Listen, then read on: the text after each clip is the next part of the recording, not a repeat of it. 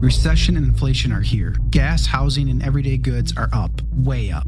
And you want to be ready for any situation. So what would you do if there's no food on the shelf? ARC Heirloom Seeds are here to help. Did you know 99% of seeds sold today can't reproduce? With Heirloom Seeds, you only have to plant once. Then you can grow year after year, giving you and your family stability and security because things are getting crazy out there. Our all-in-one seed kit provides everything you need to grow your own food. This premium seed kit has over 65 varieties, 50,000 seeds in stores for 15 years. You'll also get our exclusive seed guide to make growing a no-brainer. ARC Seed Kits is a family-owned and operated business and the most trusted name in the nation for over 15 years. Our mandate is to get heirloom seeds into every home in America. Go to arcseedkits.com today and get free shipping by entering promo code podcast. That's ARKseedkits.com, promo code podcast. Get your seeds, get prepared, get growing. arcseedkits.com.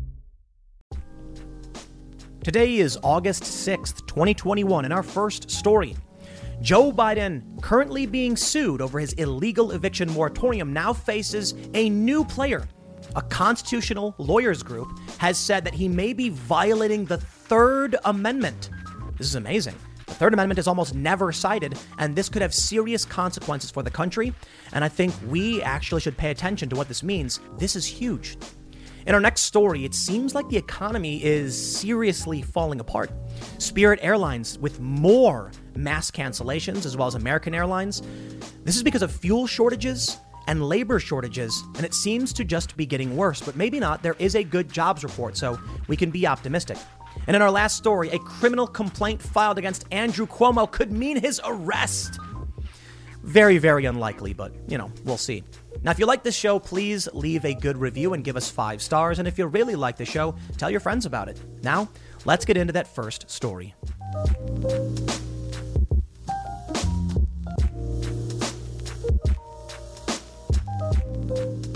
In direct violation of a Supreme Court order, Joe Biden enacted an illegal eviction moratorium. Now, I covered the lawsuit against the Biden administration yesterday, but we have some new and interesting developments. It would seem that Joe Biden's eviction moratorium may actually violate, and wait for it, the Third Amendment. Known as the runt piglet of the Constitution, the Third Amendment has never been used by the Supreme Court as the basis for a ruling. But that might change.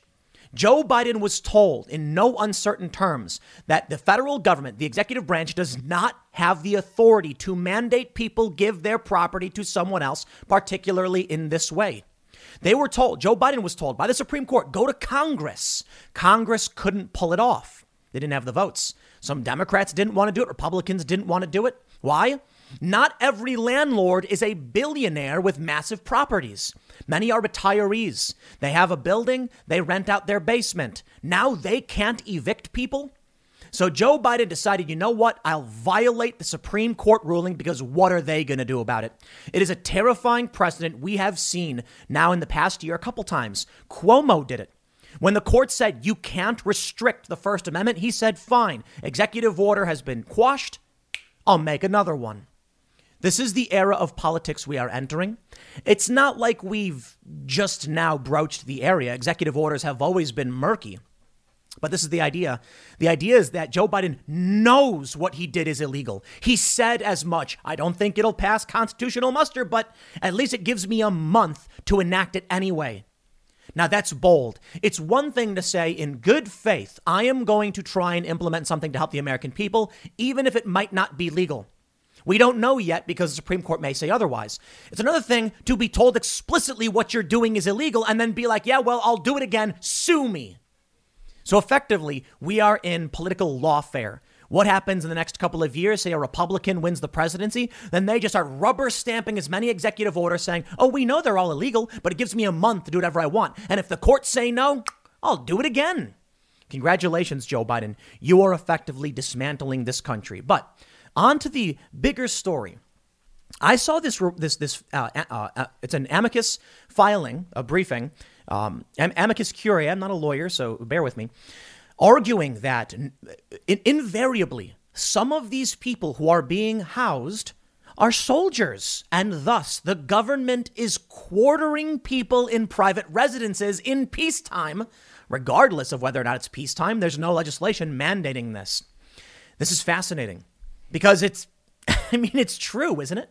The Third Amendment, for those that aren't familiar, is the amendment that says no soldier shall in peacetime be quartered in a person's home without their permission. And if it's in war, there must be legislation. This is an extremely, extremely important amendment. And I'm going to lay out for you not just the news, but an argument that we must take the Third Amendment as seriously as possible. And we must begin an onslaught of legislation defending this country and citing the Third Amendment. The Founding Fathers, when they enacted the Third Amendment, we didn't have the modern understanding of the surveillance state of intelligence agencies, of federal law enforcement, and large police departments. So the idea of the soldier, that was the law as we knew it. I dare say the Third Amendment must be reinterpreted to expand that the government shall not place in your home any element or apparatus of the government without your permission. And there are cases that broach this topic. We need to look back at the First Amendment to understand how it's changed and our rights have expanded. Of course, the challenge is always the government doesn't like to give up powers. And while the First Amendment mostly there's a lot of lawsuits about like someone saying something to somebody else and then someone getting offended, this is directly telling the government no. So why would they ever interpret it in any way other than to say it's irrelevant? Well, let's make those arguments. Before we get started, my friends, head over to timcast.com, become a member, and you will get access to exclusive members-only segments from the Timcast IRL podcast, as well as an ad-free experience. You'll also be supporting our fierce and independent journalism, much like the story we have for you today, which breaks down what's going on with the lawsuit, as well as the Third Amendment arguments. My friends, this is truly amazing. The Third Amendment, so rarely ever invoked. And I read the argument, and it's brilliant. They seek to shut down Biden's illegal moratorium by saying you cannot quarter soldiers. Dare I say, I think the government shouldn't be allowed to mandate anyone for any reason go into your property, which is really interesting in how it will play into the Fourth Amendment, which I believe it was supposed to. But let's read the story and see what's going on. Before we do, smash that like button, subscribe to this channel, hit that notification bell, share the show with your friends, and apparently there's something new called a super thank. I don't know exactly what it is, but I guess you can. There's a button below the video player that says thank. You can tip the channel if you want to support our work as well. Feel free to do so if you are so inclined. Let's read from timcast.com. Biden admin sued by realtors and constitutional lawyers over eviction moratorium. Reporting Charlie Mills and J. Lee Hemman reporting for timcast.com.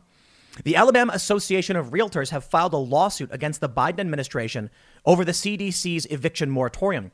The moratorium was put in place despite a June Supreme Court ruling that the CDC exceeded its existing statutory authority by issuing a nationwide eviction moratorium. Clear and specific congressional authorization would be necessary for the CDC to extend the moratorium past July 31st. According to the CDC, landlords violating the order may be subject to a fine of no more than $100,000 or a year in jail, or both, if the violation does not result in death, or a fine of more than $250,000 or 1 year in jail, or both, if the violation does result in death. The CDC found authority for passing the order through a creative reading of the Public Health Service Act of 1944, which give the CDC the power to halt disease by providing for such inspection, fumigation, disinfection, sanitation, pest extermination, destruction of animals or articles found to be so infected or contaminated as to be sources of dangerous infection to human beings, and other measures. The CDC uses the other measures standard to bridge the gap between acts like providing for sanitation and effectively seizing homes owned by landlords to allow people to live there rent-free.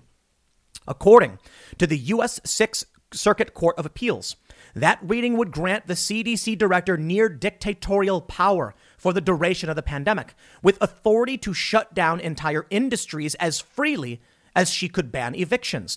In an ironic twist, the Alabama Association of Realtors lawsuits states the moratorium, quote, extension relies on the same source of authority that this court, the Sixth Circuit, and a majority of the Supreme Court found inadequate to justify the eviction moratorium. The CDC's semantic recasting of the latest extension is a distinction without a difference because it has no bearing on the CDC's legal authority. The lawsuit added the Supreme Court ruled that only the legislative branch, not the executive, had the authority to extend the moratorium. Congress tried but failed to enact a legislative extension in reliance on those representations. Yet rather than accept that as the final word under our constitutional system, the CDC extended the moratorium anyway. Now, here's where things get fun. An additional amicus curiae briefing filed by the Third Amendment Lawyers Association is raising interesting legal arguments about the constitutionality of the CDC's eviction moratorium, claiming the move is a clear violation of the Third Amendment. The Third Amendment has awakened from its slumber. The eviction moratorium may violate the Third Amendment. And that's the Third Amendment Lawyers Association to the rescue, posted a First Amendment lawyer. We can see one user on Twitter, J. Marshall Woolman, says, I am pleased to announce the Third Amendment Lawyers Association has submitted an amicus brief in the CDC eviction moratorium case. This is fascinating. The Third Amendment states, quote, no soldier shall in time of peace be quartered in any house without the consent of the owner, nor in a time of war, but in a manner to be prescribed by law. Quote, the federal government today is not likely to ask people to house soldiers in their homes, even in time of war. Nevertheless, the amendment has some modern implications, writes the National Constitution Center in Philadelphia. It suggests the individual's right of domestic privacy, that people are protected from governmental intrusion into their homes. And it is the only part of the Constitution that deals directly with the relationship between the rights of individuals and the military in both peace and war. Rights that emphasize the importance of civilian control over the armed forces. Some legal scholars have even begun to argue that the amendment might be applied to the government's response to terror attacks and natural disasters, and to issues involving eminent domain and the militarization of the police. I believe that the Third Amendment is not, dare I say, the runt piglet of the Constitution, but perhaps one of the most important amendments. We always say the First Amendment. It's first for a reason, saith Dave Chappelle. And the Second Amendment is there in case the first one doesn't work out. That was one of his bits. But we don't often talk about the third. We jump immediately to the Fourth Amendment, the right to be free from improper search and seizure. Now, all of these rights can be halted or restricted. Did you know Fast Growing Trees is the biggest online nursery in the U.S. with more than 10,000 different kinds of plants and over 2 million happy customers in the U.S.? They have everything you could possibly want, like fruit trees, palm trees, evergreens, houseplants, and so much more. Whatever you're interested in, they have it for you. Find the perfect fit for your climate and space. Fast Growing Trees makes it easy to order online, and your plants are shipped directly to your door in 1 to 2 days. And along with their 30-day Alive and Thrive guarantee, they offer free plant consultation forever. This spring, they have the best deals online, up to half off on select plants and other deals. And listeners to our show get an additional 15% off their first purchase when using the code POOL at checkout. That's an additional 15% off at fastgrowingtrees.com using the code POOL at checkout. Fastgrowingtrees.com, code POOL. Offer is valid for a limited time. Terms and conditions may apply.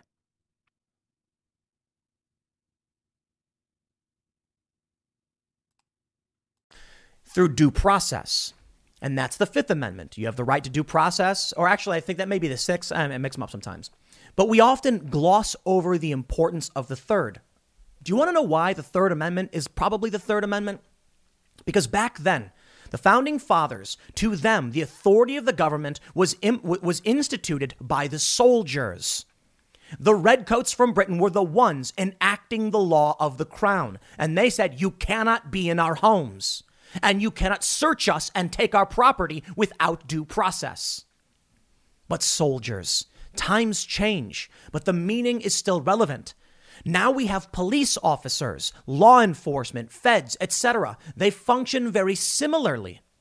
And there have been court cases that have said, so what? They can do what they want because they ain't soldiers. I bring you now to the Third Amendment Wikipedia page. Amazing. Wikipedia says the amendment is one of the least controversial of the Constitution and is rarely litigated, with criminal justice writer Radley Balko calling it the runt piglet of the U.S. Constitution. To date, it has never been the primary basis of a Supreme Court decision, though it was the basis of the Court of Appeals for the Second Circuit case Engblom v. Kerry in 1982. They mentioned something really interesting in a judicial interpretation. I want to read this for you because we need to seriously consider making some arguments to the Supreme Court or other courts, or citing the Third Amendment more often. Judicial interpretation. The Third Amendment is among the least cited sections of the Constitution. In the words of Encyclopedia Britannica, as the history of the country progressed with little conflict on American soil, the amendment has had little occasion to be invoked. To date, no major Supreme Court decision has used the amendment as its primary basis. The Third Amendment has been invoked in a few instances as helping establish an implicit right to privacy in the Constitution. Justice William O. Douglas used the amendment along with others in the Bill of Rights as a partial basis for the majority decision in Griswold v. Connecticut, 1965, which cited the Third Amendment as implying a belief that an individual's home should be free from agents of the state. There it is. I agree. That was the point. One of the few times a federal court was asked to invalidate a law or action on the Third Amendment grounds was Engblom v. Carey. In 1979, prison officials in New York organized a strike. They were evicted from their prison facility residences. They were reassigned to members of the National Guard who had temporarily taken their place as prison guards. The United States Court of Appeals of the Second Circuit ruled the term owner in the Third Amendment includes tenants, paralleling similar cases regarding the Fourth Amendment, governing search and seizure. National Guard troops are soldiers for the purposes of the Third Amendment, and that the Third Amendment is incorporated by virtue of the 14th Amendment to the states. The case was remanded to district court, which dismissed it on the grounds that state officials could not have been aware of this interpretation. Interestingly, they say, the most recent Third Amendment decision handed down by a federal court on February 2nd, 2015. The United States District Court for the District of Nevada held in Mitchell v. City of Henderson that the Third Amendment does not apply to intrusions by municipal police officers, as, despite their appearance and equipment, they are not soldiers. For his claims under the Third Amendment, Mitchell had alleged the police used his house as a lookout point. I believe that's wrong. The police should not be allowed to use your home for any purpose. I mean, honestly, for any purpose, period. I mean, perhaps you can argue with a warrant, with due process. Maybe that's fair and there should be severe scrutiny on that. But I don't see a big difference to the modern police departments and what the soldiers were doing back then. Police didn't exist back then as we know it. Police departments were relatively new. Now we had local militias enforcing the law. This is what a lot of people don't understand. We did not have police departments necessarily back then. And then you get the old trope about the sheriff in the Wild Wild West and his deputies, but no large-scale police department. Cities started expanding, and they required agents of the state to enforce the law, to make arrests, and to keep the peace. I'm not a big fan as to the direction things have gone, and I think we do need reform. Either way, what the Founding Fathers were talking about was absolutely clear. From military.com, this is why the Third Amendment was so crucial for a post-revolution U.S. Writing, they say, ask any American to list the rights enshrined by the U.S. Constitution, and they'll be awfully quick to tell you the first two. Hell, take a drive on any freeway in America and you'll see a couple bumper stickers supporting the right to free speech and the right to bear arms. Then there's the Third Amendment. Now, we know this. No soldier shall in a time of peace be quartered in any house. It remains the least controversial amendment in the Constitution and is rarely litigated. To date, there has never been a Supreme Court ruling that has used the third for a basis of a decision. Today, the idea of troops seizing and occupying a U.S. citizen's home sounds absurd. Unfortunately, this wasn't the case back when the Constitution was written. In 1765, the British Parliament needed to shelter their troops as they fought in the French and Indian War. So the Crown did what they liked to do and made a decision that benefited British troops. They enacted the Quartering Acts of 1765, which stated that inns, stables, taverns, and wineries were required to house troops at the discretion of a British officer. Troops were allowed to take as they pleased, which would run taverns and wineries dry. The cost of quartering troops would often fall on the shoulders of local business owners. Eventually, their expenses were reimbursed by colonial authorities, not the British government. Soon, British troops started taking refuge in private homes. Without fear of penalty, they could barge into your house, kick you out of your bed, take your food, and tell you that you'd maybe be paid back in a few months. To the colonists, this was a headache, but at least there was a reason for it for a time. After the French and Indian War ended, the British troops continued to use private residences. Many returned to their own fortifications, but many others continued to exploit the Quartering Acts for their own gain. This, coupled with the fact that the colonists were still paying for a foreign standing army for no discernible reason, fostered resentment toward the British by many Americans. Now, at the time, keep in mind, the Americans considered themselves subjects of the crown, although many were starting to push for independence and probably didn't. Then the Boston Tea Party happened. The Brits saw rebellion brewing and enacted the Quartering Acts of 1774. This time around, it clearly gave all British troops the right to occupy any building they saw fit without any obligation to reimburse the owner. Most colonists weren't personally affected by the tea tax and were simply inconvenienced by the stamp tax.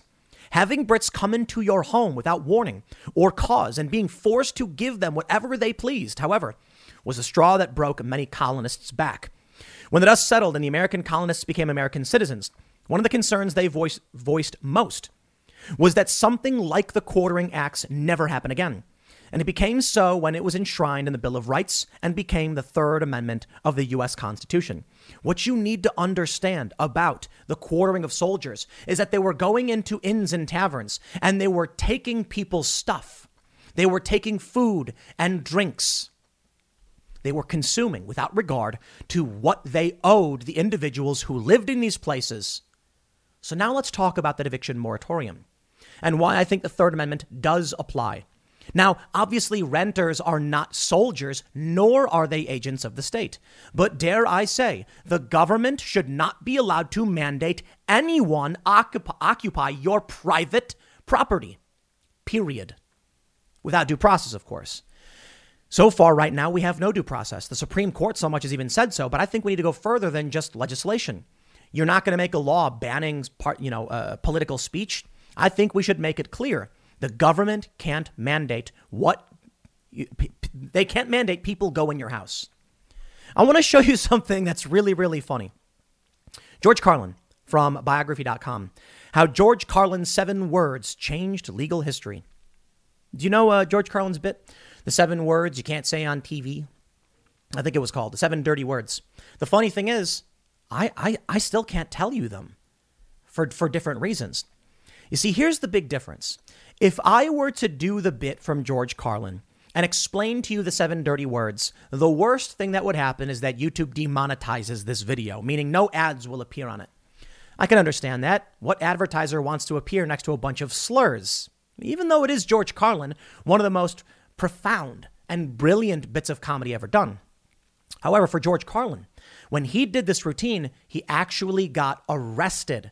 The authorities said what he had done was indecent. Amazing.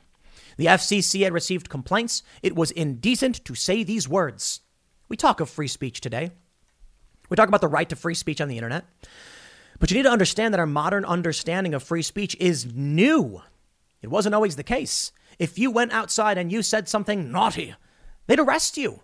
We had a U.S. Office of Censorship during World War II. Now, I understand wartime efforts.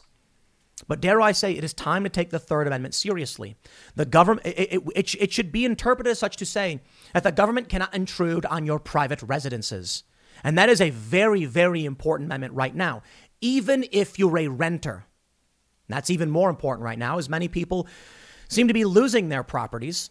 But if you rent a place, then you are considered to be, for all intents and purposes of the Third Amendment, the owner of that residency. Not the building, not the property, but what we consider to be the internal residency. Times change. Perhaps we'll need to amend and reinterpret things often, but we got to look at the Third Amendment and say, if you live somewhere, the government can't force people to be in your home. I think that's very important. And I'll tell you why. Right now, the Justice Department is defending the new moratorium in court, even though we know it is plain as day illegal. CBS reports. The Justice Department defended Biden's new eviction moratorium in a court filing Friday, citing the CDC's finding that the deteriorating public health situation necessitated a new invocation of its authority and responsibility to protect public health. I've said it before, I'll say it again. When you read those old stories, Fahrenheit 451 or 1984, Brave New World, etc., whatever dystopian novel you may have read, or perhaps a movie, Hunger Games or Divergent or The Maze Runner, did you think that the dictators, the authoritarians, wouldn't have an excuse? I think this is one of the biggest things people miss when they see these stories. The assumption that in V for Vendetta, the chancellor rises to power just by snapping his fingers and one day saying, I'm now the dictator. No, in V for Vendetta, there was a public health crisis. Obviously, don't overlook it. So when authorities come to you and say, here's the crisis, bend the knee, you've got to think, will they ever give up their powers? And the answer is probably no. We're on day 508 of slowing the spread. 508. 508 days to slow the spread. That's the challenge, the exploitation of our goodwill, because we want things to improve. We want to work together. But now people don't trust the system, which is putting the system itself at risk. If you do not respect people, they will stop respecting you. And if you break their backs, eventually they will say enough and they will walk away. The people who are losing their homes right now in this illegal action are not millionaires and billionaires. I love this. From the New York Mag, conservatives are freaking out about the eviction moratorium. Conservatives are? Yeah, I guess if it's mostly older people. Millennials don't seem to own property, I suppose. New York Mag says, in pushing the CDC to renew a limited version of the expired eviction moratorium, Joe Biden was making the best of a bad situation. Let me just tell you, he's breaking the law and ripping this country to shreds. But let's read.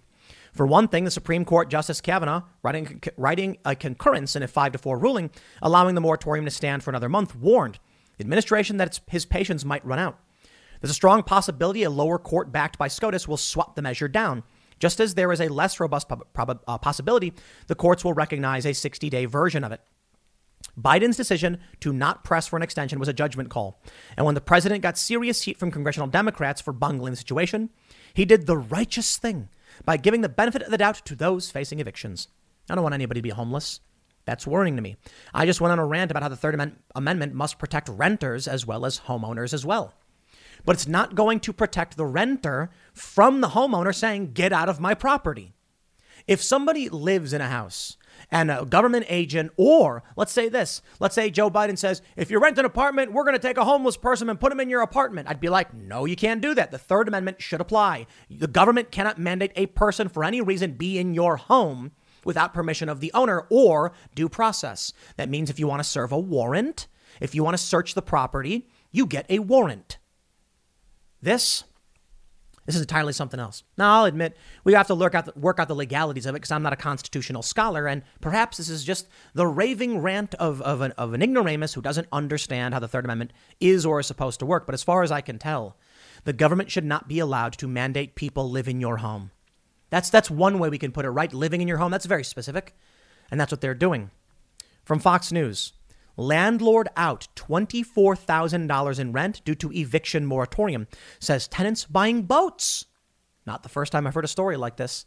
Now let's think back to that piece from military.com about the Third Amendment, why it was enacted. Because soldiers were coming into people's property, extracting from their hard work and taking from the working class.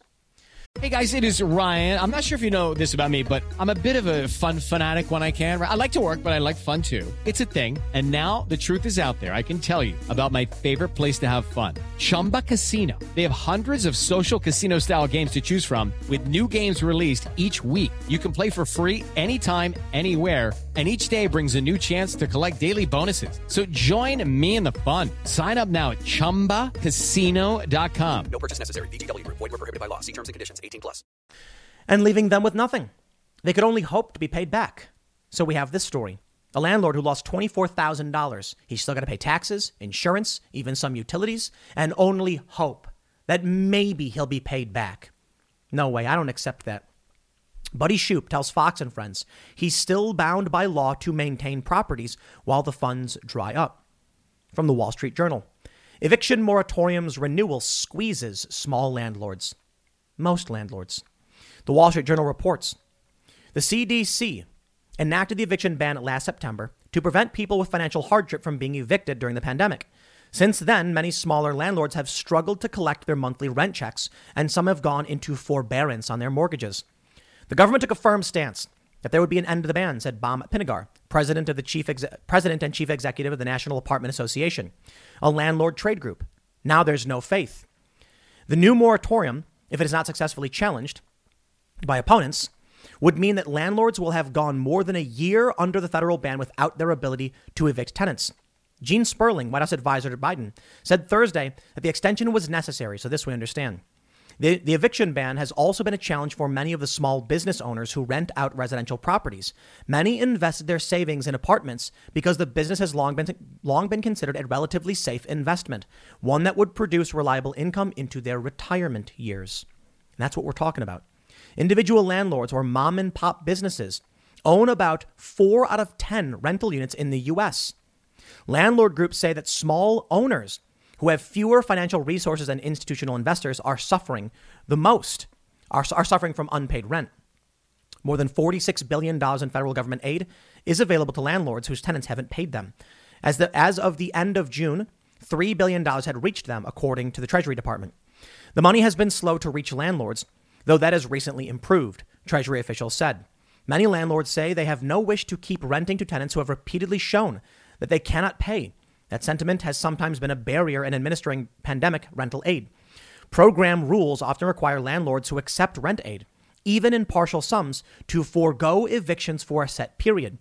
Many property owners don't want to keep tenants with a history of not paying. Retired couple Rebecca and John Faulkner own a rental home in Western New York, where they say they are owed more than $13,000 in unpaid rent, dating back to March of 2020. Their tenant has refused their pleas to pay and installed a private property no trespassing sign in the front window of the house, Ms. Faulkner said. Even once the eviction ban is over, the Faulkners don't expect to recover the money they lost.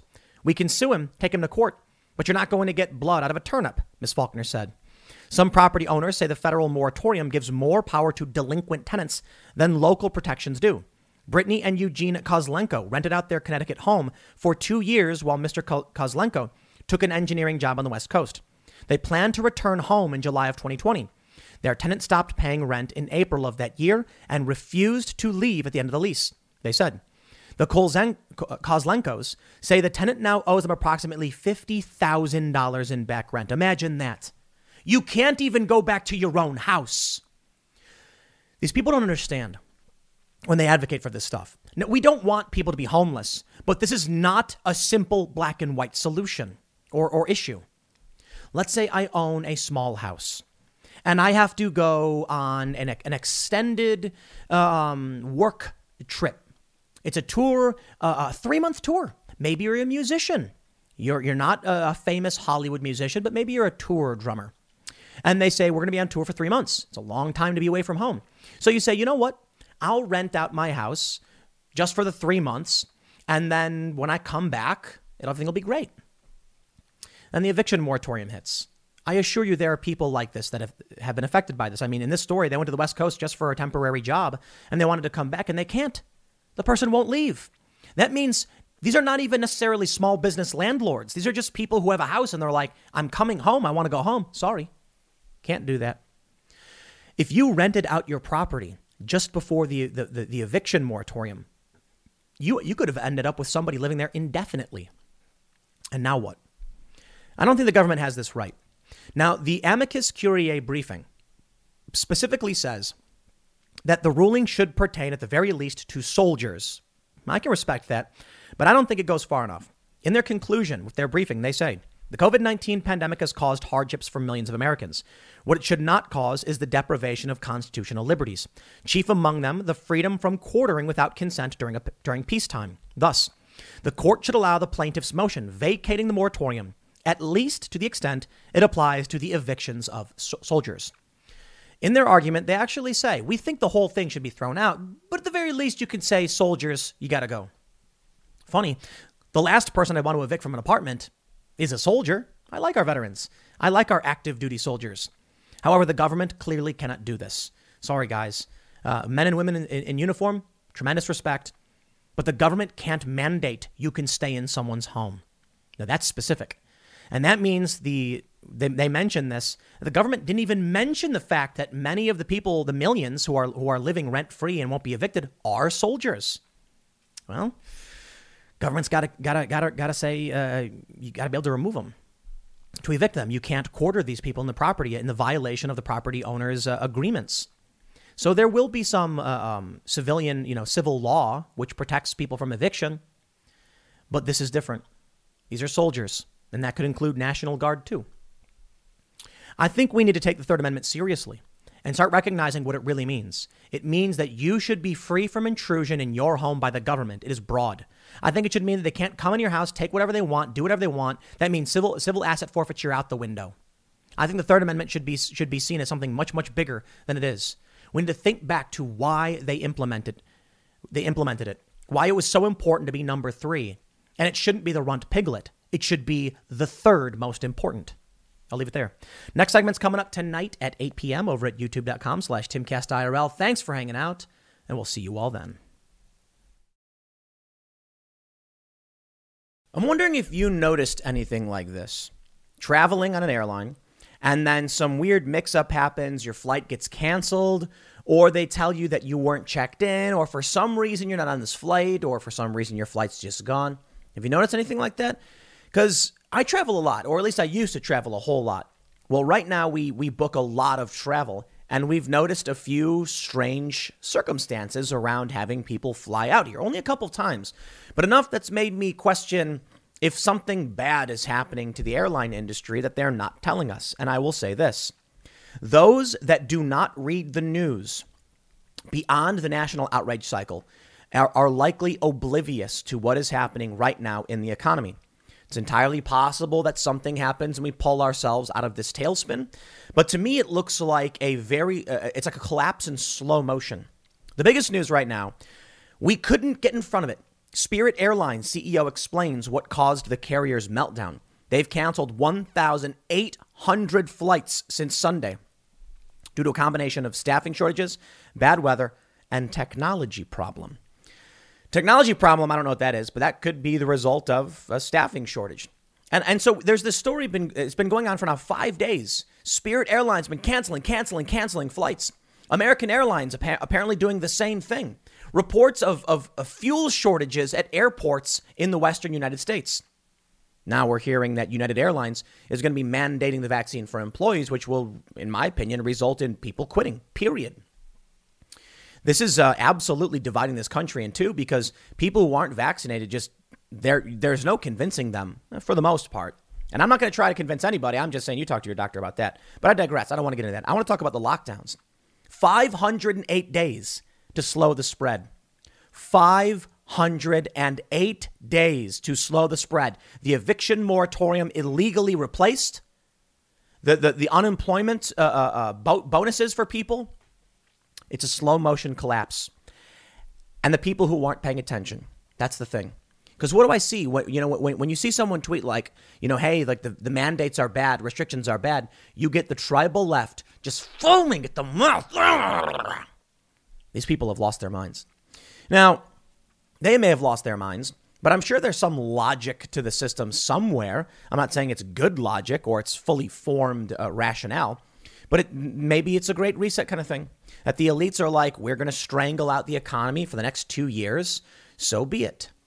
Maybe that's on purpose or whatever. I have no idea. But I can tell you, the economy is man, I don't think it's fair to say it's on fire.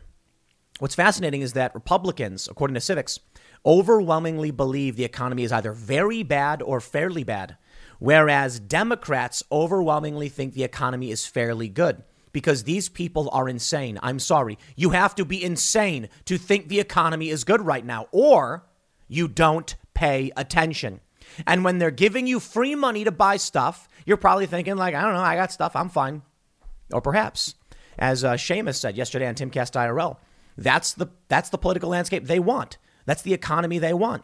Giving Democrats free money to extract resources from the system that they didn't contribute to. That's what they want, isn't it? I can already hear the left when they mention that red states, on average, get more funding from the federal government. Yeah, that's in the long term. I understand that. What I'm saying is if somebody, an individual, I don't care who they are, receives a check and did not do any work, they did not produce anything, and they go to a store and they buy a thing, they are extracting resources from the economy without replacing them. If that goes on for long enough, it is obvious what will happen. We are seeing fuel shortages. Wall Street Journal reporting airlines struggle with fuel shortages at some smaller Western U.S. airports. Every gallon of jet fuel saved is helpful, American Airlines tells pilots. I remember something like this. I worked for American Eagle Airlines, which is American's regional company. And I remember there was this big thing because gas prices got so high in the mid 2000s that they were telling the pilots could only use one engine for like taxiing and things like that. And they had to like save every drop. But I tell you this, the fuel shortages that are hitting the smaller airports right now, there is no sign of abatement. Let me explain. When I went to Tulare County years ago in the drought, the California drought, of which there's another massive drought hitting California, it was the smaller wells that went dry. So what happens is you've got all these big farms and they have the resources to drill thousands. I'm talking 5,000 feet down into the earth looking for water. And they found it. And they pull that groundwater out, which has really devastating effects on the area because you've got land sitting on that water and it's pressurized. And then the land sinks when you pull the water out. For the smaller homes and smaller farms that didn't have the resources to dig beyond even 30 feet, they ran out of water. It was a canary in the coal mine, letting people know this is not a permanent solution. So what happened? Smaller houses ran out of water. Nonprofits had to bring in non-potable water so they could at least take showers. They had to go to churches in order to get drinking water. That's the canary, right? When we see these smaller airports and they're saying we have fuel shortages and we're canceling flights, and now we're seeing major airlines, larger national airlines, including American Airlines, canceling flights. I hope you're paying attention to what's happening. Because, as I stated, maybe, there's going to be a turnaround. Things are going to start coming back. But people aren't working. Now, there is one report, because I want to be fair. This is from NBC News. Economy added 943,000 jobs last month versus the estimate for 850,000. Okay, well, that's above expectations, which is good news. I will say that the expectations are, I don't know what you really got out of them, because what does the estimate really mean? Is it good that we added almost 1 million jobs? Yes. All right, that's fantastic. I'm wondering where these people are. Where is everybody? Are they really just sitting home and not working, or walking around doing nothing? Like, what are they doing? This is the weirdest thing to me, because people got to be somewhere, don't they? I guess not. I guess they can sit in their houses and collect unemployment and not pay rent. So the economy is just floating face down in the water. If something isn't done, we are going to see serious economic collapse, more than we've seen already. Because the way I've explained it before, it's the freight train, right? When you stop a freight train dead in its tracks, all the other carts get derailed, and they flip up in the air and things like that. Because energy's got to go somewhere. It can't just be stopped. Well, that massive derailment, you can't just put those train carts back on the track. In fact, many of those carts are destroyed completely in the collision. In fact, stopping the train dead in its tracks could destroy the engine itself. And then the economy cannot recover. And I fear that's where we may actually be.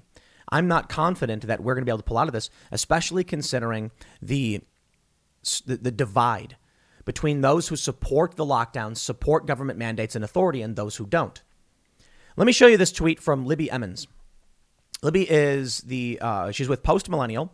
She is, I'm not sure her position. I think she's editor-in-chief. Sorry, Libby. Well, we're having her on the show, so I'll get your title right next time. She says, requiring New Yorkers to show medical papers to allow them to participate in society will be the end of my relationship with New York City. As of yesterday, I am actively trying to leave the only place that's ever in all my life felt like home to me. What's fascinating is that this tweet got ratioed to an extreme degree. I think it had like 10,000 replies and only 2,000 retweets. I understand and agree with Libby Emmons. Now, the funny thing is, this tweet was screen grabbed and posted to Reddit, where they mocked and derided Libby, saying that she was an anti-vaxxer. I thought that was funny because I know that she's vaccinated. And then she followed up later saying, and yes, I've been fully vaccinated. She's taking a moral position on mandating papers. And I'm seeing all of these people say things like, vaccine passports have always existed. Look at this. For F's sake, quit acting like it's a brand new thing for Americans to be asked for vax records. Jeez. To go to the movies? Yes, it is. To go out to eat, to go shopping? Yes, it is a new thing. Now, I've stated before, I have a vaccine passport for when I was traveling internationally. They give you the vaccine card so you can show proof when you're entering certain countries. This is a moral position. This is about whether or not you will support the government creating medical segregation. And I'll give you a good example of my problem with it. There was a tweet where someone said, like either you support this or you want people to die. And I was just like, imagine the kind of person who is going to be telling people to expose their private medical history, their underlying health conditions. Imagine if back in the day they demanded that everybody imagine now, everybody who's got cancer, you've got to now wear a cancer card on your chest so we know. Otherwise, you're going to go to a bar and they're going to be like, you got your vaccine? No, I have cancer. I can't get it. Sorry, too bad. Get out. Is that it? Some kind of weird, creepy eugenics system? There was I think some athlete, I'm not sure. And he said something like in an interview that they asked if he was vaccinated, and he said that's a little bit too personal. And so people are like, oh, come on, you're discouraging people from getting the vaccine. It's like, dude, what if the guy's got some kind of underlying health condition he doesn't want you to know about? And now he's either got a choice to lie or deny or just say it's private. I don't want to talk about it. Now, here's the point. Libby is an influential individual, a producer, leaving the city due to, moral differences. How much do you want to bet? The people who are willing to stay are also the people who are collecting a lot of these unemployment checks. The people who are also not going to be working for the most part. So New York will be what? A city of people who don't work and get free money from the government and then what? Extract it from you? It's like an inversion almost of what the trope is about red states getting more money from the federal government. The people who produce, the people who work are being struck down and booted out. And the mindless drones who think the economy is good right now are naming and shaming people who take issue with authoritarianism. 508 days to slow the spread, my friends. Here we go. From timcast.com, diner closes. Fined $400K for violating COVID-19 rules, closes permanently. Still need a better headline on that one, guys. I should probably just go in and fix it. The Washington Eatery was once referred to as a flashpoint for COVID rebellion by local news outlets. Spiffy's, a 50-year-old diner, 50 years, is being erased. It's being shut down because the economy has been smacked with a sledgehammer. It's a cultural revolution, isn't it? Cultural revolution. There's serious and stark dramatic changes. Our longstanding institutions are being crippled and overwritten. And now I'll be the first to say we are culturally stagnant. No joke. Same old movies, reboots, remakes, adaptations, the same songs played every single year. But just because we're not getting new content and people aren't experimenting doesn't mean you need a purge of diners and old ideas. No, you just need people to make better things and stop chasing the lowest common denominator. Here's what happens, though. This diner refused to shut down during the restrictions. You know what eventually got it? Staff shortages. I got to tell you, it really does feel like I have to make a few assumptions. Are the people who run the government really, really dumb, or are they midwits who can at least form a plan? I'm not even saying brilliant. Is it on purpose or an accident? Think about what happens. They say 15 days to slow the spread. That was Trump's plan. 15 days to slow the spread turns into 508.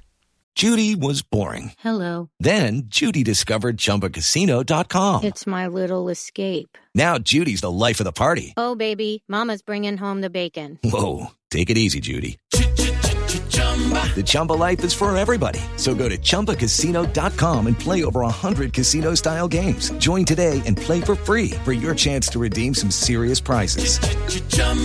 ChumbaCasino.com. No purchase necessary. Void where prohibited by law. 18 plus terms and conditions apply. See website for details. And you know what? They'll say, yeah, but the restrictions ended in May. That the slow the spread. No. They were still giving the unemployment checks, and there's still a moratorium on evictions. Well, it ended, and then Biden created a new one. That is still COVID emergency restrictions put in place. A restriction on employers and landlords, preventing the economy from kicking back into high gear. It's fascinating.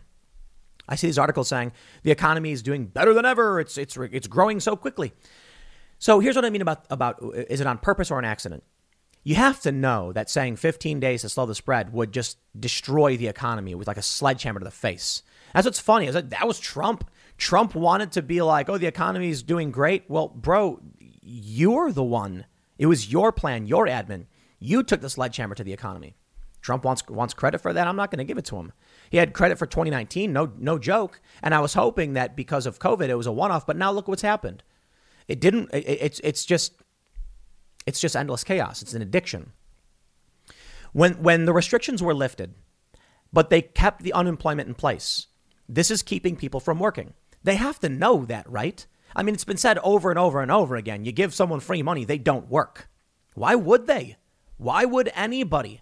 Now, to be fair, so many of them will work just on things that don't produce. They're not going to make things of value for the most part.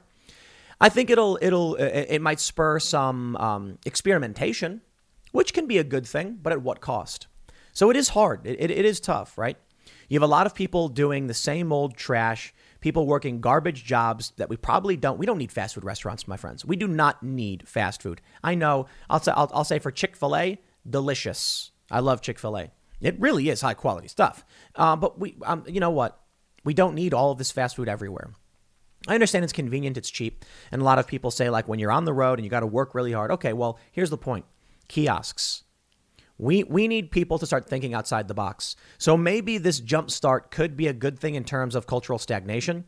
But then why would they keep it up for 508 days while we're seeing airlines basically business-wise in flames? People don't fly. I look at everything that's happening, right? Doesn't it feel like it's just so darn convenient? Oh, you can't travel anymore? You need a vaccine passport to travel to, like most countries. When you get there, you got to quarantine for several days. It's like they're making it as hard as possible to do any basic functions that we used to do. That's why a lot of people think it's more about climate change. I'm not saying I know that to be true, but the New York Times ran an article saying the earth is healing. And I think the World Economic Forum even stated like the lockdowns are helping the earth heal itself. Maybe it really was that bad. You know, do you guys know about windshield phenomenon? People have noticed that they don't hit bugs anymore because the bug populations have been collapsing. It's freaky stuff. Now, I'll ask you this, because I mentioned this before and I asked it of Alex Jones, and I think it's an important philosophical question. You know, what if with the bug populations, the dead zones, the droughts, we really are facing some impending doom? Let me ask you this question. Comment. Let me know what you think. No joke. If you were given real proof, like legit direct evidence, not from someone, you know, in the mainstream media. I mean, like you actually saw something trustworthy and you knew it said legitimately the activity of human beings is wiping out the bottom of the food chain or parts of the food chain, which is causing ecological collapse. And we have to shut down the economy for 5 years. You will be required to eat as little as possible, not go out, not drive, not fly. Otherwise, the entirety of the planet will just turn to brown, to dust. If that was definitive, would you then say all of this is worth it? Legit question. In my opinion, if someone came to me with definitive proof and I trusted it, and they were like, guys, if we don't actually just shut the economy down and have people just go back to basics, gardening and buying as little as possible, the planet's going to just collapse. Is going to erode. There's an imbalance because you need to understand the environment is not like, people like to point out that most of the planet is forest and nature, but there's a balance. There's a chemical balance. So if someone proved it to me and I really believed it, I'd absolutely be willing to sacrifice for the betterment of all mankind. I think most people would, right? The problem is we don't trust these people. And why should we? Why should we trust them on anything, literally anything? After years of screaming and lying about Trump. If you think that lying to people is the path forward, then congratulations. This is what you'll get. People who don't trust you, who will rebel against you, you will lose control. Honesty is the best policy, right? I take a look at Australia. Their vaccination rates are 16.3%. In the United States, 50.2%. Wow, America. A lot of people believe just whatever they hear. But these are mostly the people who think the economy is also doing well. But what happened in Australia? Well, the draconian lockdowns, the lies and manipulations lead to people saying, I don't care. I don't trust you. We're done. That's it. No one will believe them. They wanted to play dirty games because of Trump. They want us to believe that the end is nigh and all that stuff. Sorry, I don't believe you. Don't.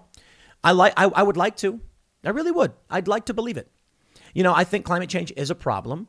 We've heard, AOC and Greta Thunberg, like, we have 12 years to the apocalypse. We've also heard scientists say that's just not true. Why should I believe the people buying beachfront properties when they tell me this stuff? Sorry, not going to happen. So I'd like to, but I can't. And who could? You've given us no good evidence. And the only evidence you've given us is that you're liars. You're manipulators. You cheat. You treat people like stupid, like morons. And there are a lot of morons that I get. Like I mentioned, a lot of people who just seem to think the economy is doing fairly good is insane to me. Have you been to a restaurant? Have you gone to fast food? Have you left your own home? Maybe not. Maybe they're too scared. Businesses have shuttered. Staff shortages are running amok. Well, staff shortages, a great problem. If these people still think that things are going well, I don't know, man. A lot of people have been saying, I've been getting messages from people like telling people to prep is a good thing. And I'm like, oh, definitely.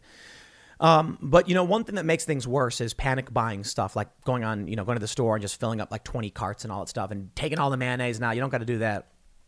But I do think it's fair to point out that you should be prepared to be responsible for yourself.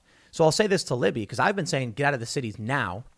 We had one gentleman who wrote a book called, we had a homesteader on the show. He said it was not time on Tim SRL, not time to leave the cities just yet. I disagree. I think you should have left a long time ago.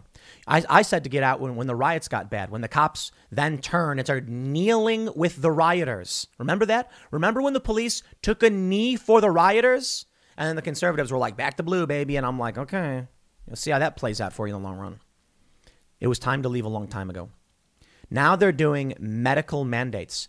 And you know what? To be honest, maybe that's their goal. They want you to leave the cities. Cities are big hubs of pollution. They want you to get away from the cities, find joy in walking around in a field, looking at stars and smile on your face. And they don't want you spending money and driving and flying.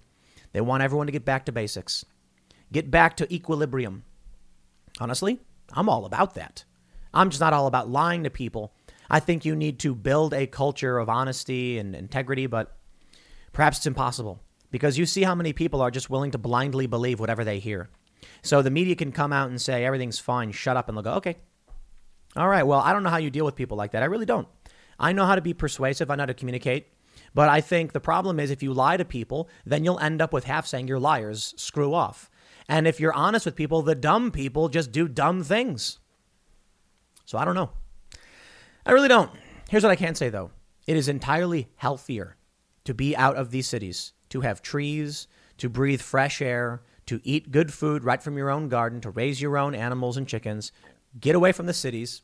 Get yourself a little bigger plot of land spread out. It's better that way. Lessen the impact that these cities have. New York's nasty. I left New York a long time ago. It's nasty. It's a nasty place. I really can't imagine why people want to go there.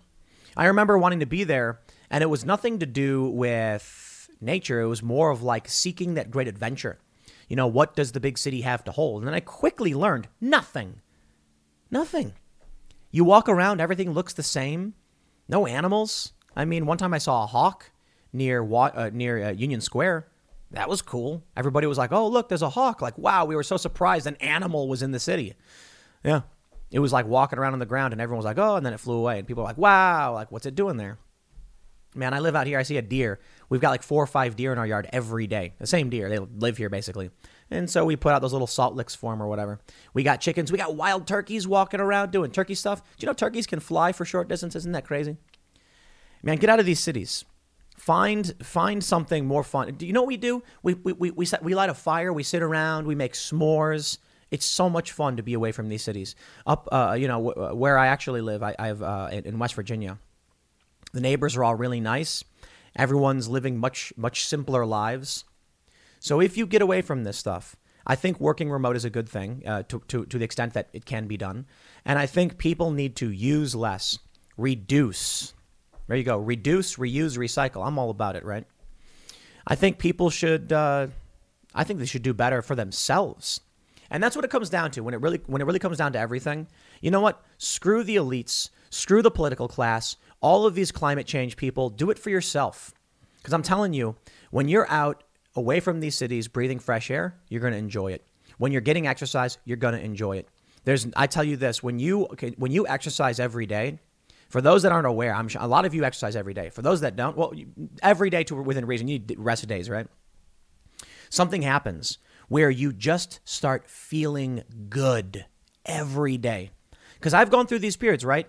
You know, I skated most of my life. It's very intense activity. And then starting a business means I have less time to exercise. And so I kind of fall off for a few months. And then you just feel sluggish and miserable and it hurts and And now I'm skating every single day again. And it's like $1 million. I just can't sit still. I got so much energy. It's fantastic. That's why you got to get away from these places. And you got to find something within you. People who go to these cities because they want to be a part of something else. I'm not all about that. That's what we see with these leftists. They just want to fit in. They want to do what they're told. Now you got to find it from within. You've got to focus on yourself. You've got to search your own mind and your own heart and your feelings and figure out what makes you happy. And you've got to, I tell you this, go into the middle of the woods and just sit down and just think and just chill and really think about what you're doing, why you're doing it, and what you want and what this world has to offer. I don't know what you're going to get out of these big cities. I'm not a fan. They're not all bad. You know, there's hubs of creativity, but at this point, it's just stagnation. Maybe that's just me. All my opinions. But I'll tell you this, man, if the airlines are falling apart, if there's food shortages and fuel shortages, and it really does get worse than it is now, you will be happy you took the leap sooner rather than later. Because you don't want to be in a city when the resources start running out. Look at what's happening in San Francisco. Thefts, muggings, robbery, all that stuff. Woman hang out in her car with some kind of like AK or rifle or whatever. Not that I have a problem with the right to keep and bear arms, just the brandishing it with bad trigger discipline and having it low ready. I'm like, she looks like she's ready to shoot somebody. So nah, none of that. But if you want to go out in the middle of nowhere and have a good time and be with your friends and find your community, I think that's fantastic. People need to figure that out. They do. I'll leave it there. Next segment's coming up at 1 p.m. on this channel. Thanks for hanging out, and I will see you all then. The Cuomo saga continues. Now, a former staffer has filed a criminal complaint against the embattled Democratic New York governor, which may lead to his arrest. Only a few days ago, Elise Stefanik of New York issued a statement saying Cuomo should be arrested. He is not above the law. And he's not. Now, it's rather fascinating that Democrats have turned on the man so severely. I mean, they were the ones that were coming out all last year saying that they were in love with the guy, that he was a competent leader, despite all the horrifying things the man did. It's also pretty sad that this is why he might get arrested. Now, look, I get it. The accusations against him, he seems like a bad dude. But what about the nursing home victims? What about the old folks who were in nursing homes and the COVID patients were placed in there under his orders, his policies? What about that? No accountability. Well, when I said the Cuomo saga, I didn't just mean Andrew Cuomo, because Chris Cuomo, little brother of Governor Cuomo, is also in the hot seat. Turns out CNN had offered him a leave of absence to deal with his brother's controversy or scandal. He could have stepped down from CNN briefly to assist his brother in PR matters, and instead, he did it anyway while staying at the network. A major conflict of interest. Sorry. CNN is not a news channel anymore. I mean, you can come to my website, timcast.com, become a member, by the way, and you can expect to see some news article, but a lot of opinion. But CNN as a channel is very, very different from CNN as a website. As a channel, they are a reality TV conflict of interest network. I would not purport to be, in my videos or Timcast IRL, a direct news fact channel. We're an opinion. It's news and opinion. That's what we do. We do opinion. You come on the show. Okay. So we'll try to avoid serious and direct conflicts of interest. But for the most part, you're not coming to us because we're here to anchor the news like you would for, say, Chris Cuomo, who then interviews his own brother during a crisis when he should have stepped down, who then is offering assistance to a Democratic New York governor when the network said you can back away, and he doesn't. CNN, that's on you as a whole. But before we get to that, let's talk about why his older brother, Andrew Cuomo, could find himself in jail. Newsweek reports former Cuomo staffer files criminal complaint could lead to governor's arrest. A former New York State employee has filed a criminal complaint against Governor Andrew Cuomo. The complaint was filed at the Albany County Sheriff's Office, the New York Post reported on Friday. The filing comes just days after New York Attorney General Letitia James released the findings of a months-long investigation into allegations of harassment made against the state's top official. The independent investigation has concluded that Governor Andrew Cuomo did harass multiple women, and doing so violated federal and state law, James said in a news conference on Tuesday. The 168-page report detailed the allegations of 11 complainants, 9 of whom are current or former New York State government employees. Investigators said they also found Cuomo and his senior staff retaliated against one former employee who publicly came forward with allegations. Now that's the worst of all of it. According to the Post, the woman who filed the criminal complaint is reportedly a former assistant to the governor and is identified as Executive Assistant Number 1 in the Attorney General's report. Albany County Sheriff Craig Apple told the newspaper that it's possible the governor could be arrested if the woman's allegations are substantiated. Cuomo has strongly denied the report's findings, saying he never touched anyone inappropriately or made inappropriate advances. I'm just going to go ahead and say, well, actually, he did say that, but he also went on to say that he touches everybody. And then he showed this clip where he's like, it doesn't matter if you're gay, straight, white, black. And it's showing him touching all these people. And I'm like, dude, he doesn't get it. This is the world created by the Democrats, not the conservatives.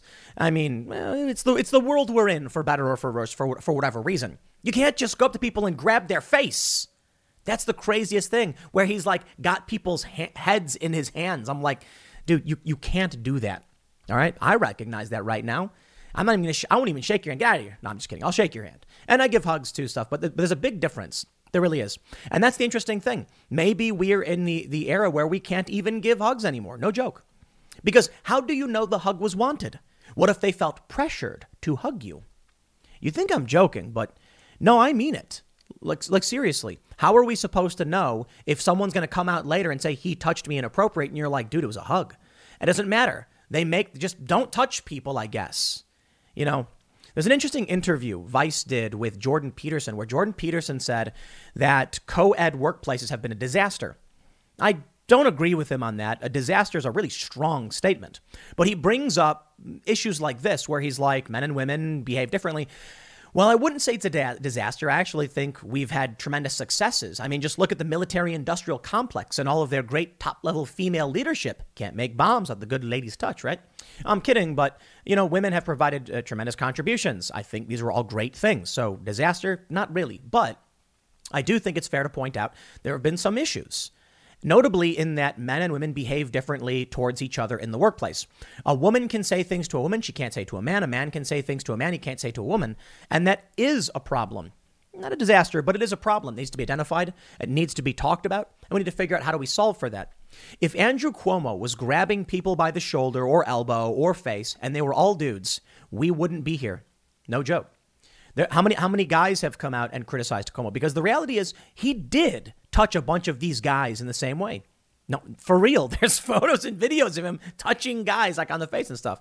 Now, some of these stories are more overt than that. Like he's literally, crossing the line with some of these women.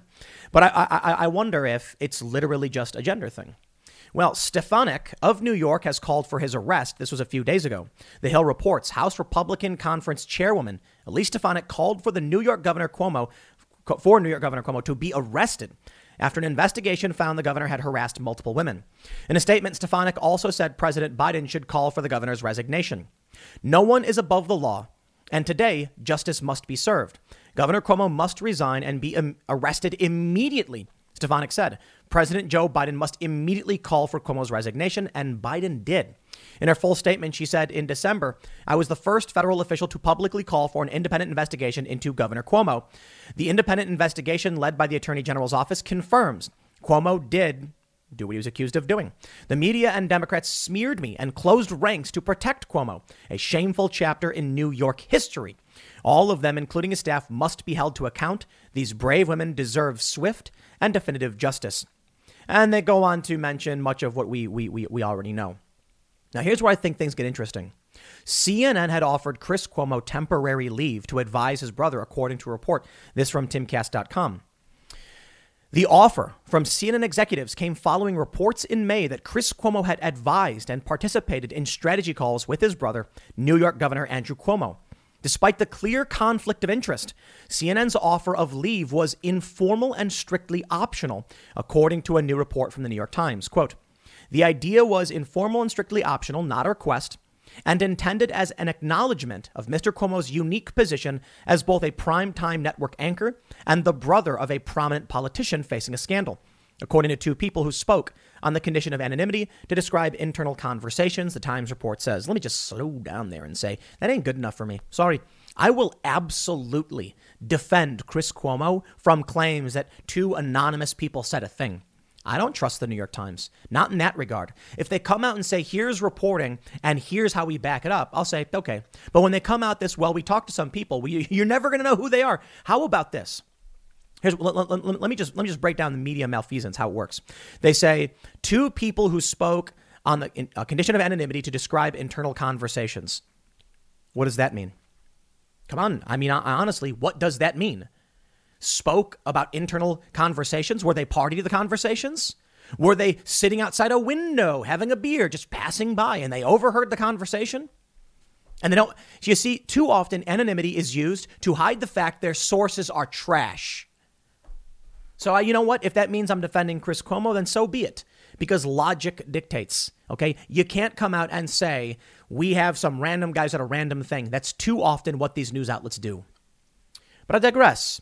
Let's be real. I'll criticize that notion. We do know that Chris Cuomo did advise his brother. And so at the very least, he should have walked away, at least only for a few weeks. After the news broke about the anchor's role in helping his brother handle the scandal, CNN said it was inappropriate, but did not discipline him. Chris Cuomo has told CNN leadership that he planned to continue his program and abide by the rules preventing him from commenting on his brother's scandal, the people said. He also promised not to discuss Andrew Cuomo's strategic response to the scandal with any government officials besides the governor himself. The Times report continues. The CNN host had told viewers in March that he would not be covering the scandal because it's his brother. Obviously, I'm aware of what's going on with my brother, and obviously I cannot cover it because he is my brother. Now, of course, CNN has to cover it. They have covered it extensively, and they will continue to do so, he said at the time. On Tuesday, following the New York Attorney General releasing their report saying that the governor violated both state and federal laws, the CNN host was silent on the issue during his 9 p.m. show. Instead, he opened with a clip of President Joe Biden calling for governors to help stop the spread of COVID-19, but ignored the president's calls for Governor Cuomo to resign during the same event. CNN had covered the scandal during almost every hour except Cuomo's top-rated show. Chris Cuomo will reportedly be on a long-planned vacation from the network next week. So perhaps that's a good thing. CNN. Was it ever really news? You know, the story of CNN is truly fascinating. I'm not going to read you from the history books, but my general understanding is that before CNN, you had like your nightly news. You would watch no news at all, maybe read the paper. And then around 5 p.m., maybe you saw your evening news. Maybe around 10 p.m., you got your nightly news, or 9 p.m. or whatever, depending on your region, I suppose. And there were very few channels. And these channels, there were like, what, three channels, 4 or 5 channels? And they had their top anchors. People trusted them. That's the weirdest thing, isn't it? Why should I have blindly trusted, I don't know, Dan Rather or even Walter Cronkite or any of these individuals? People just did. Why? I don't know. I think the internet changed things. We're now able to fact check and we realize, hey, wait a minute, that's not what happened. Like they said something and that's not true, which creates this ecosystem of information, disinformation, misinformation, etc. Of course, fascinating. Everyone gets accused of being fake news by everybody else. I like to judge things based off whether or not I can actually see hard evidence. And admittedly, philosophically, it's damn near impossible. So what? We have this story that claims someone filed a criminal complaint against Cuomo. How do I really know that? I suppose I could try and look up the jurisdiction and try and track down the arrest reports. It's particularly difficult. No, the reality is, and I'll be the first to admit it, I saw it in several different articles. I see that 3 or 4 different articles, some of whom disagree, all say very similar details, and I assume they must be telling the truth. But what if they're not? What if we get taken for a ride? And that's one of the biggest problems we have right now. That's why CNN's trash. But anyway, I think it was in the 80s when CNN launched. They changed everything. It was a 24-hour news network. And people thought, how are you going to pull that off? And they did, I guess. Whenever the news happened, you knew you could turn on CNN and it was just news. With other channels, you had like the breaking alert and then they interrupt their regularly scheduled programming for an announcement. I think CNN caused it was a seed planted that changed the game. That's causing our strife. It's time for today's Lucky Land horoscope with Victoria Cash. Life's gotten mundane, so shake up the daily routine and be adventurous with a trip to Lucky Land. You know what they say, your chance to win starts with a spin. So go to LuckyLandSlots.com to play over 100 social casino-style games for free for your chance to redeem some serious prizes. Get lucky today at LuckyLandSlots.com. Available to players in the U.S., excluding Washington and Michigan. No purchase necessary. VGW Group. Void where prohibited by law. 18+. Terms and conditions apply. And our turmoil as it stands today. Because they're the ones who created a tribalism of politics. Now, of course, there was always Democrat, Republican. I mean, we had a civil war, right? But the news, whether you trusted it or not, still, there were very few sources. And people's focus wasn't completely on the news. People's focus would have been on like sporting events. Super Bowl was getting tens of millions of views and, people want to watch football. But then they CNN comes out with 24-hour news, and that creates the world of permanently being locked into the state of political reality. From there, we saw the emergence of other cable networks. Ultimately, you get Fox News, which felt like they weren't, the news wasn't covering a conservative perspective. And then you start the fracture in the timeline, I suppose, the branching off of different realities. And it sounds funny and fanciful, but it's kind of what's happening. I'd like to show you an example of how CNN and these other outlets contribute to broken reality. I'd like to show you first this article from CNN. It's a live blog. It says, fully vaccinated people who get a breakthrough infection can transmit the virus, CDC director says. Okay.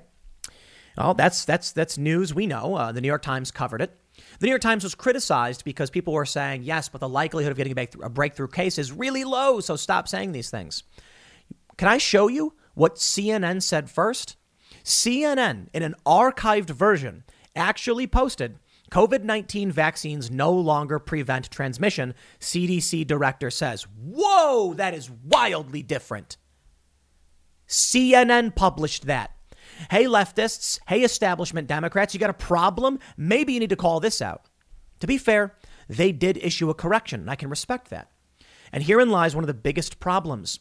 Many people saw the first headline and they won't see the second. This is not the day of the newspaper that goes out, gets retracted, recalled, and a statement goes out and it goes far and wide. This is the era of millions of different sources of information. And so when someone logs into the internet and they see the headline shared or it's cached, and that means it'll appear on all these other websites with the wrong headline, people will believe that. To be fair, I don't completely blame CNN for this. Now, that was their editorial choice to put the headline in. They've since included this clarification. The Post has been updated to specify that Walensky was referencing fully vaccinated people who get a breakthrough infection when saying that vaccines no longer prevent transmission of COVID-19. The problem is just the system, the technology, and where we're at. And this, again, going back to just a criticism of CNN and their practices. But for the most part, this is a technological issue. The way people absorb information these days, it doesn't work when you have these rotating headlines. CNN should probably put a big banner up and make an announcement every time they have to do this. Back in the day, corrections had to be printed. They would take up space. Of course, they kind of bury those retractions and stuff, but that's really important, isn't it? I think an honest news outlet, if they get a hard fact wrong, shouldn't just issue a correction. I mean, if it's like a big one, you should put up a new article. And we've done that at timcast.com. Not that we've gotten things wrong, but that there have been immediate updates. There'll be a story saying like, Joe Biden does a backflip and then it's all reported by all these press and we say it the same as they do. And then the video comes out and it was a front flip. And then we put update, a new article. And then we link the old article to the new article. One of the things these outlets do, they regularly stealth edit their articles. They change them without people knowing. And that is just fracturing reality for people. Not to mention going back to Chris Cuomo and the corruption of their cable channel and where we're at now. It wasn't that long ago. Don Lemon came out and said that, what did he say? That there's going to be some changes around here. And, I appreciate everybody who worked with me on, Tonight with Don Lemon, blah, blah, blah, whatever they called it. And he made it seem like he was retiring, like it was all over. And CNN's ratings had been in the gutter, so a lot of people thought that was the case. Turns out, publicity stunt. They were just changing the name of the show from like Tonight with Don Lemon to like Don Lemon Tonight. No joke. They were just like, okay, let's just invert it. And it's a new show now. Seriously. Misleading people for the sake of attention. No. I got to wrap all of this together. Because it's not just about Cuomo going to jail. It's about the saga of the Cuomo brothers. Isn't it amazing that there are so many people who have friends and family who are in politics and who they work in media? Now, that is a conflict of interest. Now, normally I'd say something like, well, so long as they don't report on their family members, it's probably fine. But I don't think that's good enough anymore. You see what happened with Chris and his brother and the giant Q-tip fiasco. You see Chris Cuomo lying about being quarantined. And now what happens is you had that one story from Axios where the lady was actually dating somebody working in the Biden press office. I'm sorry. That's my comment. This is where we're at. Could you imagine? I mean, I guess you can't because it's literally happening. But what happened to news? These people should not, if you have a conflict of interest, you shouldn't be reporting anywhere near any of this. And the problem is some of these conflicts go up to executive levels. Like there could be someone working in the White House and they have a brother or an in-law or, their spouse who works as an executive in a media outlet. That is a conflict of interest for the entirety of the network. But they don't make those changes. Instead, I think people are just willing to ride the wave. It almost feels like every single one of these people, Cuomo and little Cuomo, all recognize the ship has sailed, man. The icebergs, and we hit the iceberg. The hull's been breached. And now they're just riding that wave saying, how much time we got left till I got to get out of here? And that seems like where we're going. It's fascinating when you read news that Andrew Cuomo, responsible for the death of 15,000 people, is only facing arrest now because of these accusations against him? You mean to tell me the things we know he did, we can't arrest him for? Yeah, I guess not. It is interesting how the Democrats have turned on Andrew Cuomo, though. That, I don't know why, but they have certainly come after him. Perhaps it's because he's become too powerful. That was one of the theories, that he had become so prominent in the face of Trump. People were concerned that he might actually win a presidential election over someone like Biden. And that's still technically the case with 2024 if Cuomo decided to run. But I don't know why. I don't know. I can tell you what I can say. Media is fundamentally broken. Activists routinely try to destroy anybody who dare oppose the establishment media. And they're trying to just homogenize everything, homogenize the conversations, the culture, the ideas.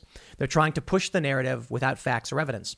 Too many people believe it blindly. But I do believe, in a sense, truth is winning. In a sense. And it's because I look at these polls showing that Democrats are losing favor among independents. Now, they certainly have locked down the Democratic voters. But as for everybody else, they're starting to say, I don't believe you anymore. You were wrong. You were lying. The system is not as good as you say, and things are changing. People need to wake up. They need to realize what's happening around them. Cuomo, I look, if there's a criminal complaint that's legitimate, arrest the guy. But everything else, he should have already been arrested. Now Biden's calling for his resignation. Okay, fine. Let's at least start there. How about that? As for the media, well, we're trying our best over at timcast.com. That's the best I can say. So go to timcast.com, become a member, and support our work. I'll leave it there. Next segment's coming up at 4 p.m. over at youtube.com/Timcast. Thanks for hanging out, and I will see you all then.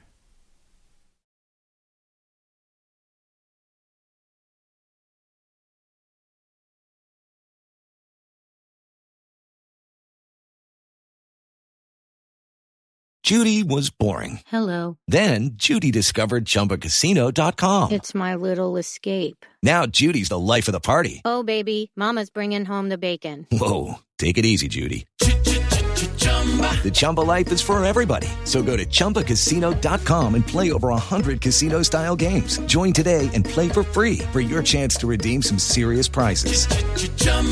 ChumbaCasino.com. No purchase necessary. Void where prohibited by law. 18+ terms and conditions apply. See website for details.